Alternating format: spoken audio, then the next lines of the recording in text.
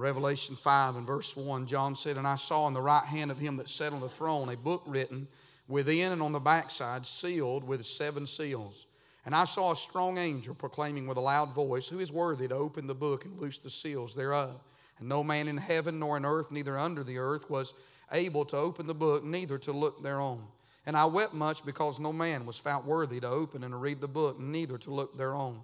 And one of the elders saith unto me, Weep not. Behold, the Lion of the tribe of Judah, the root of David, hath prevailed to open the book and to loose the 7 seals thereof. And I beheld, and lo, in the midst of the throne and of the 4 beasts, in the midst of the elders, stood a lamb as it had been slain, having 7 horns and 7 eyes, and which are the 7 spirits of God, sent forth into all the earth. And he came and took the book out of the right hand of him that sat upon the throne.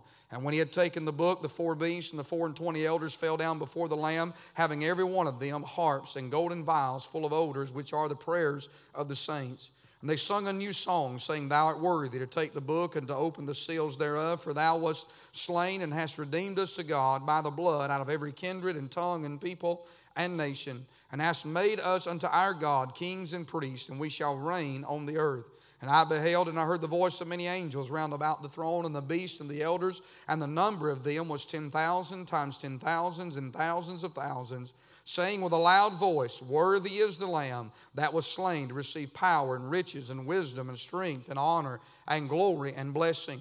And every creature which is in heaven and on earth and under the sea, and such as are in the sea, and all that are in them, heard I saying, Blessing and honor and glory and power be unto him that sitteth upon the throne, and unto the Lamb forever and ever. And the 4 beasts said, Amen. And the 24 elders fell down and worshipped him that liveth forever and ever. Let's bow for prayer, then you can be seated.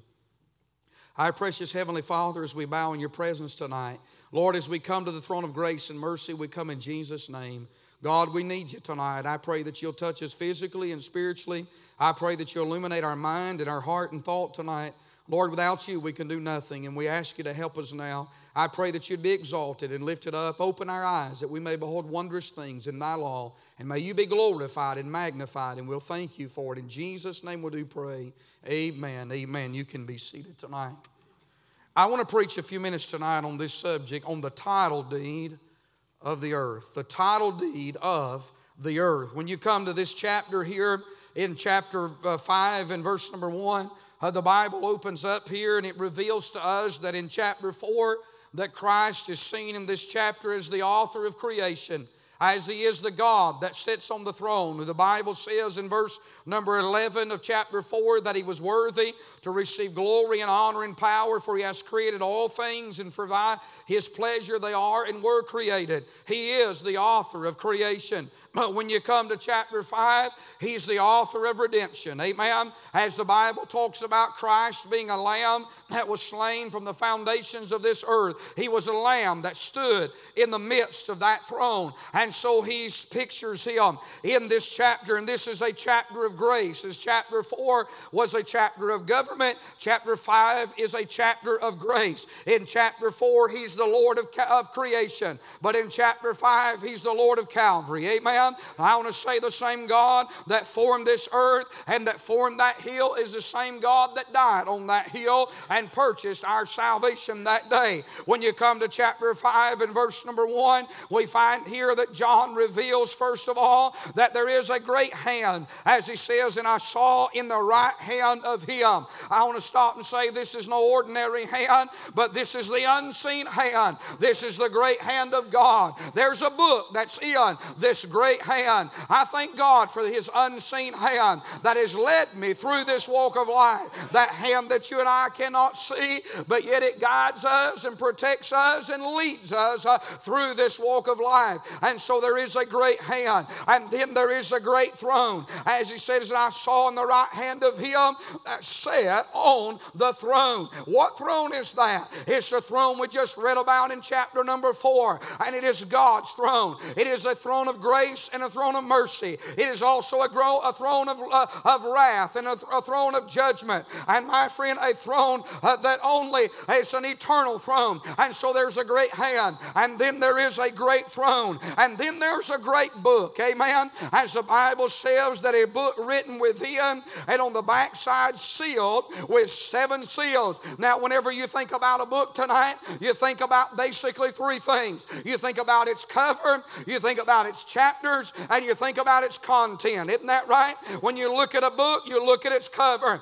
Sometimes people say, well, you cannot judge a book by its cover. I think some of that is true, but I don't think all of that statement is true. For there's some books, when I look at them, you can judge them by their cover. But we think about its cover and we think about its chapter. Most of the time, we'll open a book up, and before we start reading, we'll look at the chapter headings. We'll find what that book is really about. And then there is the content, what makes up that book. Well, this book is a 7-sealed book, meaning it has 7 seals. It has 7 chapters to it. It is like a scroll, is what the Bible is talking about here. And it has great meaning and significance in heaven. When we think about this book tonight, we think about the description of this because it is the title deed to the earth. Amen.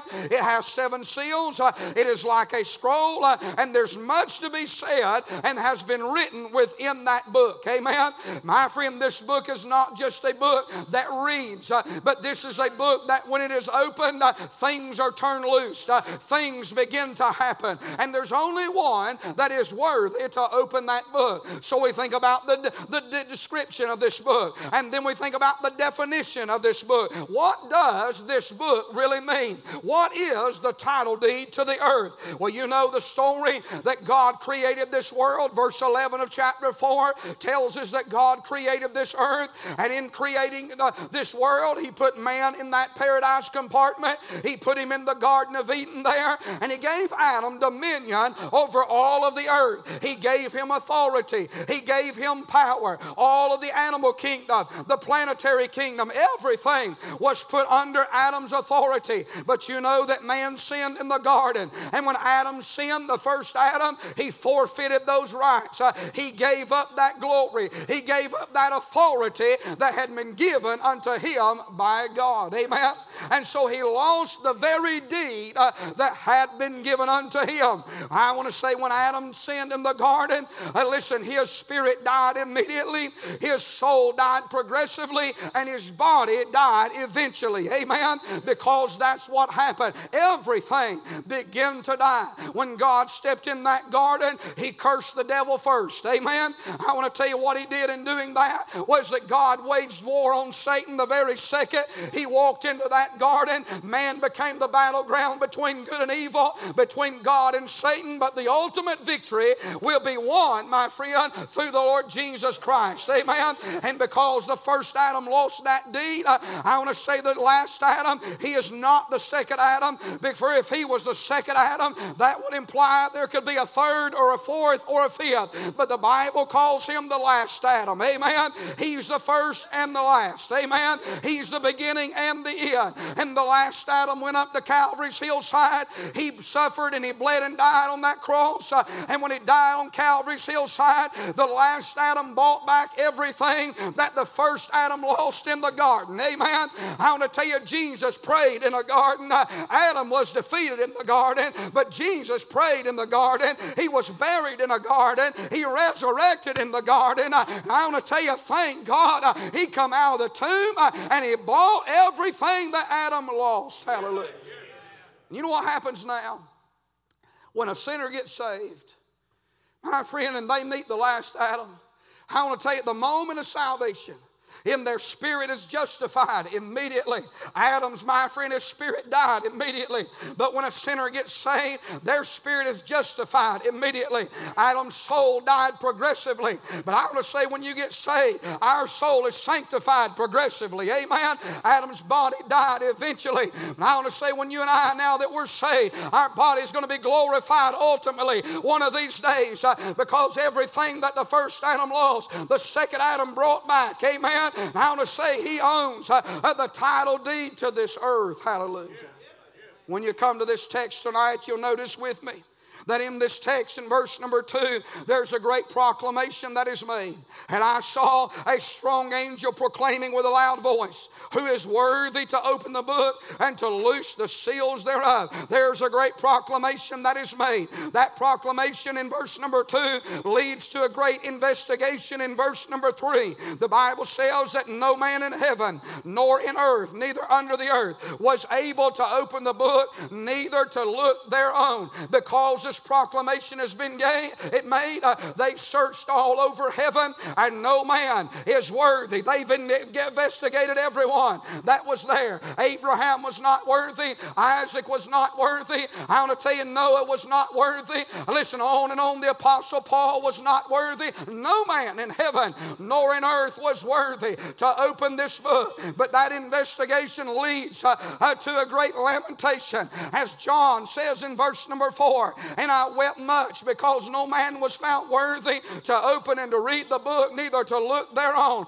Perhaps this is the first time, Brother Allen, that tears are ever recorded to be shed in heaven. John is weeping because no man is worthy to open that book. But hang on just a minute. That great lamentation, that great investigation, that great proclamation, you know what it leads to? It leads to a great manifestation, because in verse number 5, one of the elders taps John on the shoulder and he says, weep not. Behold, the Lion of the tribe of Judah, the root of David, hath prevailed to open the book and to loose the seals thereof. I'm glad there was no man worthy, but there was a God. There is a Lamb. There is a Lion that was worthy to open the book of those 7 seals. Amen. You know what that manifestation leads to? It leads throughout the rest of this chapter and all the way to verse number 14 to a great adoration. What happens in chapter 5 is the same thing that happens in chapter 4. It leads to worship. Amen. And can I tell you something? In chapter 4, they're worshiping the Creator, the God of heaven. In chapter 5, they're worshiping the God of heaven, but they're also worshiping the Lamb that was worthy to open the book. I want to tell you, friend, all we're doing down here tonight is we're just getting ready for what we're going to do over there. We're going to spend eternity magnifying, worshiping, lifting up the precious Lamb of God. Amen. So what is this book about? That would lead to such an investigation, that would lead to such tears, that would lead to such worship, that would call all of heaven's attention. What is this book about? It's about these 4 things I want to give to you tonight. I want to say, number 1, it's about jurisdiction. Because the Bible says in verse number 2, the question is asked, who is worthy to open the book and to loose the seals thereof? No man in heaven, in earth, or under the earth was able to open the book or to look thereon. No man is worthy. It's about who is worthy to hold this deed within their hand. Who is worthy, who is powerful enough, my friend, to obtain the deed to the earth. Do you realize tonight the Bible categorizes 3 different areas in verse number 3? It talks about no man in heaven, it talks about no man in earth, and it talks about no man under the earth. I want to tell you, my friend, there's been war since the beginning of time. When you think about who does this world really belong to? Does it belong to God? Does it belong to man? Or does it belong to Satan? Well, I want to say tonight, if you look around at all the sin and all the mess that's happening around this world, it doesn't look like a world that would belong to God, because God would not create a world so wicked as this. This world doesn't look like one that would belong to God. Man has fought over this world, kings down through the ages and armies down through the ages. This world, even presently speaking, is in a pressure cooker tonight, because one wants more power, one wants more ground, and the world is turning on each other. And my friend, what men have tried to do ever since the rise of Nebuchadnezzar is to see who could conquer the world and who could own this world, only to find out that no one has ever been, no man has ever been able to claim that he was the ruler and the conqueror of the entire world. Amen. It does not belong to man. It does not belong to Satan. Amen. Can I tell you something about the devil tonight? tonight. He may be on the rampage and the devil may be on the loose, but you mark it down. Make no mistake about it. He's not in control tonight. Amen. He may be on the rampage and he may be on the loose, but he's not the one that's pulling the strings. He is nothing more than a puppet on a string tonight. He may be on the loose, but he's not in charge. There is one tonight that is in charge, and he is the one that's worthy to open this book, and he owns the title deed to the earth tonight. I want to say this book is about jurisdiction. But this book also tonight is not only about jurisdiction, but it's about Jesus. Amen. You say, how do you know that, preacher? Because the Bible said in verse number 5 that one of the elders saith unto me, weep not. Behold, the Lion of the tribe of Judah, the root of David, hath prevailed to open the book and to loose the 7 seals thereof. Think about the Lion of the tribe of Judah. In Genesis 49, Jacob prophesied that the Messiah would come out of the tribe of Judah. Mary was a part of the tribe of Judah. And my friend, in 2 Samuel and chapter number 7 and verse number 8, God told David that, my friend, that his kingdom, my friend, would be eternal. And when that angel came and proclaimed the Messiah would come, or that he was here, that angel proclaimed that of his kingdom what? There would be no end. Amen. I want to tell you, my friend, he is the Lion of the tribe of Judah. He is the root of Jesse. The Bible does not say he's the fruit of Jesse. He's the root of Jesse. Amen. What that means is before Jesse was, Jesus was. Amen. I'm telling you, before there was a Jesse, there was a Jesus. Amen. I'm here to tell you tonight, this book is all about Jesus. Amen. This title deed, it's all about Jesus. And my friend, thank God, I'm glad the book I hold is all about Jesus tonight. Amen. I like what the songwriter said. Jesus is the sweetest name that I know. And he's just the same as his lovely name. Oh, tonight when you think about this, verse 7 says that, behold, I look lo in the midst of the throne and the 4 beasts, in the midst of the elders stood a lamb. I want to say the Lion speaks of his future work that's going to be done. The Lamb speaks of his past work that already has been done. But notice what he says about this lamb. He said it had been slain. And he says this lamb has 7 horns. That speaks of imperial power. It said it had 7 eyes. That speaks of intelligent power. He said it was 7 spirits of God sent forth into all the earth. That speaks of spiritual power. Can I tell you something about this lamb? And we know this lamb is Jesus. Those horns represent that imperial power. You remember in the book of Daniel, when the Bible talks about them horns on that beast, those beasts, it's always talking about those that were in power. I want to tell you, this lamb has got 7 horns because he is complete in his authority. He's complete in his power. He's got 7 eyes. You know what that means? That means he's got intellectual power. That means he sees all. Amen. He sees what's ahead. He sees what's behind. He can see through the wall. He can see what's on the other side. He can see what's on this side. He can see an eternity past, but yet he can see an eternity present, but he can see an eternity future. He can look before the storm. He can see in the storm. He can look beyond the storm.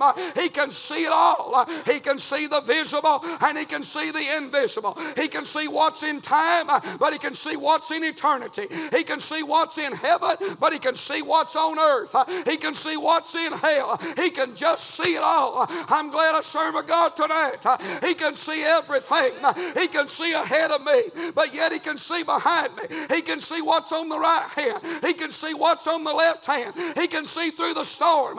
He can see through the fire. He can see through the flood. He can see through the trial. He can see on this side of the mountain, and he can see on that side of the mountain. He sees the beginning, and he sees the end, and he sees everything that's in between. He sees it all. Hallelujah. That's him. Hallelujah. Praise God. It makes me want to shout. Amen. I'm telling you, don't you love him? I'm glad he sees everything tonight. Amen. I want to tell you, God sees what we don't see. He knows what we don't know. He's already been where we've never been. I'm telling you, He's trotted away. Don't it make you feel good on a Sunday night? I don't know what Mondays holds, but God's already been into Monday. He's already walked through Tuesday. He done sees my Wednesday. He done sees if there's going to be a Thursday. He sees every trial. He sees every trouble. He sees every tear. He sees every burden. He sees every battle. He just sees it all. Hallelujah. It's about Jesus. It's got that intellectual power, that imperial power. No one will ever dethrone Him. And then the seven spirits of God. He has spiritual power tonight. I'm glad I serve an all-powerful God. I want to tell you tonight, there's power in His Word. There's power in His Spirit. There's power in His blood. There's power in prayer. There's power in faith. There's power in His church. I'm telling you, there's power in His man. I'm talking about there's power. There's wonder-working power. He told the disciples, go ye into all the world and preach the gospel to every creature, baptizing them in the name of the Father, the Son, and the Holy Ghost. And He said, lo, I'm with you always, even unto the end of the earth. But in Mark chapter 16 and verse 15, Mark was standing there. And when Mark recorded that great commission, he wrote what Jesus said when He said, all power is given unto me in heaven and in earth. I'm telling you, He don't have some power. He don't have just a lot of power. It's not just much power. He don't have just great power. He's got all power. Amen. He's got more power than the devil does tonight. He's got more power, my friend, the kings of this world. He's got more power than the princes of this world. He's got more power than money. He's got more power than government. He's got more power, my friend, than the army. He's got more power, my friend, than you and I. I'm telling you, He is an all-powerful God tonight. For there is no greater power than spiritual power tonight. Oh, I wish we could lay hold of that. The greatest power is the power that comes from above tonight. I see tonight, this book is about jurisdiction. It's about Jesus, but then it's about jubilation. Because the Bible said in verse number 7, notice this. And He came and took the book out of the right hand of Him that sat upon the throne. And when He had taken the book, and the 4 beasts and the 24 elders fell down before the Lamb, having every one of them harps and golden vials full of odors, which are the prayers of the saints. Don't you thank God for the prayers of the saints? There's a massive hole that has been left with Brother Stennett Blue gone, because he was a praying man. I want to tell you tonight, by the grace and help of God, don't you want to be a praying Christian? And I want to say that when He took this book, those beasts and those elders, they fell down on their face. Those vials and those that took their harps and their vials, the prayers of the saints, and notice what they did in verse number 9. The Bible says they sung a new song, saying, Thou art worthy to take the book and to open the seals thereof, for Thou wast slain and hast redeemed us to God by Thy blood out of every kindred and tongue and people and nation. Do you know what's happening here? Real worship is taking place, friend. There's a jubilation taking place. I want to say real worship involves humility. Notice the Bible says that. The Word of God said that they fell down before Him in verse number 8. Real worship is humility. It's not lifting self up. It's lifting the Savior up. Amen. Real worship involves holiness. Amen. He talks about those prayers of the saints, those golden vials. That's holiness. Amen. God's throne is holy and His worship is holy. Amen. Worship never, real worship never, it gets fleshly. It never gets foolish. It never exposes the flesh. But it's always God honoring and Christ exalting. Amen. It doesn't appeal to the flesh. That's what's wrong with all this new type of worship and contemporary worship. They're looking for something that appeals to the flesh. Amen. And they come to a church like this and they say, oh, I don't want anything to do with that. That's why, because you got to be dialed into the spiritual world. Amen. We're not going to put a beat in there that tries to get the world's attention. I want to tell you, our music ought to sound like heaven. Our message ought to sound like the Word of God. It ought to exalt Christ. It ought to lift His name up, because worship involves humility and it involves holiness. Amen. It involves happiness. Notice what the Bible said in verse number 9. They sung a new song. I don't believe in worshiping God looking like you've been sucking persimmons. Somebody say amen. I think when you worship God, you ought to smile. Amen. I don't think you can worship God looking like, you're mad at the world. I think we ought to be sober-minded, but sober people can still be smiling people. Somebody say amen. Everybody will be happy over there, but if we're right with God, everybody can be happy over here. Amen. I don't want to go to heaven miserable. I want to go to heaven with the joy of the Lord because that's our strength. Amen. And so, my friend, real worship, it doesn't make you mad. It makes you happy. Amen. And let me just stop and say that. I've been in some places where people looked like they were half ticked. And they're supposed to be worshiping. It made me do a back step and said, man, if what they got makes them feel that way, I don't know if I want that. I want to tell you something. Worship exalts. It makes you feel good, not feel bad. I want to say real worship is honoring. Thou art worthy, he said in verse number 9, to take the book. Amen. I want to say real worship, my friend, honors the one that's worthy to be honored. Amen. I know the Bible says to give honor to where honor is due, but worship ought to not to be built around a personality. It don't need to be built around a preacher. It don't need to be built around people. It needs to be built around the Lord. Amen. It needs to exalt Christ. And real worship, my friend, you know what else it involves? It involves heaven. Look at verse number 11. The Bible says, and I beheld and I heard the voice of many angels round about the throne, and the beast and the elders, and the number of them was 10,000 times 10,000s and thousands of thousands, saying with a loud voice, worthy is the Lamb that was slain to receive power and riches and wisdom and strength and honor and glory and blessing. Do you know what happens here? We start in chapter 4, and 4 beasts start worshiping God. Then 24 elders start worshiping God. Then John starts worshiping God. Then, listen, the angel choir begins to sing in verse number 12 and begins to worship God to thousands times 10,000s, all of heaven. My friend, listen, like a glory wave. It started at the throne of God with 4 beasts. It went down to those elders, got a hold of John, began to get a hold of the angelic choir. And by the time we get to verse number 13, every creature which is in heaven and on earth and under the earth, and such as are in the sea, and all that are in thee, heard I saying, blessing and honor and glory and power be unto him that sitteth upon the throne and unto the Lamb forever and ever. And the beasts say amen. And I want to say with them beasts, amen, amen, and amen. I'm telling you, it started at the throne and it reached down to the lowest of this earth. All of the creatures begin to magnify the one that was worthy. Amen. I want to tell you something. We're way behind on worshiping God. If there's anything tonight, God help us. We get our minds on everything else but worship. We get our minds on people, problems, places. Well, preacher, I got to go to work tomorrow. Who cares about tomorrow? You say, well, I got to get up early in the morning. Yeah, but I'm going to tell you something. If you don't worship, if you'll worship God, you'll sleep better at night. I'm just telling you. It's not just for Sunday. Now, I'm telling you, there's nothing like, if you don't believe it, try praying before you go to bed. I'm telling you, drink 6 cups of coffees and a spark and everything else. And you can go to pray, and I'm going to tell you something, you'll start nodding off.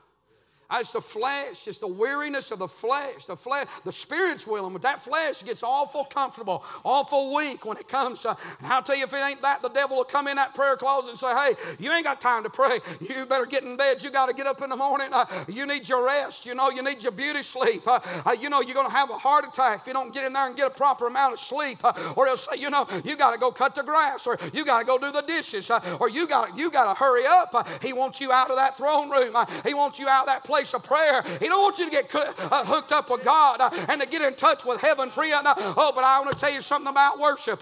When you call time out on everything else and you just get along with God, I'm telling you, God will do something in the recesses of your soul. It'll make all the difference in the world. It'll make you step higher. It'll make you look at life better. He'll go with you all day long, and the troubles of life will seem like nothing, but He is near and His presence is real. Hallelujah. I want to tell you something about church. Church is boring when you don't worship. And like I said this morning, you don't have to worship like me. But I'm going to tell you something. Worship is inward, praise is outward. I wouldn't give a nickel for anybody's praise that don't worship in their heart. I have been, and I don't want that to be the case here. And it's not the case here. I have been in churches where I wish people would sit down and be quiet. Boy, you hear how quiet it got there? Well, just go with me. You'll think the same thing. I didn't say that. Well, I'm not going to lie to you, no. You know what I'm talking about. I've been in places where, it was just a show. It was just, there was nothing. I'm going to tell you something. Singing, preaching, and praying, it'll cause you to shout. But I'm telling you, there's some places when, they come in and I'm like, hey, the fundamentals of the book is what makes you want to worship. I don't worship Mamaw or Papaw. Come on now. And I'm telling you tonight, we worship God. Listen, there's some people, they know the mechanics of it. And God knows we need some ameners. Somebody say amen. We need some praise the Lord. We need some folks that'll do this right here. We need some folks that'll testify. We need some people that will shout. We need that, but we need it to be real. Isn't that right? And we need it to be right. And it can be real and it can be right. And if you want it, you can have all of it you want. If you're willing to wait out, eat it. I'm telling you, God will bless your socks off if you just take it. Amen? I'm talking about we don't need nothing foolish. We don't need nothing fancy, but we need something that's right and something that's real. And you can have all of that you want. If you'll just say, how do you get it, preacher? You just get in that word every day and you spend a little time in prayer. And I'm going to tell you what God will do. He'll stir your soul. He'll speak to your heart, and worship will be automatic. It'll be instinctive, just like it is for these animals, these beasts are around the throne. And when you go to church, it won't be nothing more than an extension of what God's already been doing in your life. You won't need the preacher to pump and prime and push and try to beg you to do anything. I'm telling you, in fact, we'll have to tie you to the pew and try to settle you down because it'll just be that real and that good in your life. You say, preacher, that's not my personality. And I think some people, that's not their personality. But I'm going to tell you this tonight. If you're not careful, we will let Satan put everything in our path to distract us from just getting our minds on him. Amen. Brother, I'm telling you tonight, I don't want to ever come to church and just go to church. I want to go to church, set my mind on him. Let me say this in closing tonight. This book's about jubilation, and then I close with this thought. Chapter 6, verse 1, it's about judgment. And I saw when the Lamb opened one of the seals. And I'll read no further, for you know that when the seals are beginning to be opened, then judgment's beginning to be poured out. We better worship while we can, because judgment begins at the house of God. When I think about judgment in the house of God, here's what I think about tonight. I think about our liberty to worship, and our freedom to worship could very quickly be taken away. I remind you tonight, there's a crowd, even in our own country, they'd love nothing more than to shut old-time Bible-thumping Christians down. If they could ship us to an island somewheres and clean this nation out, they'd do it before the sunrise, if they could do it. It's been the hand of God that stayed us.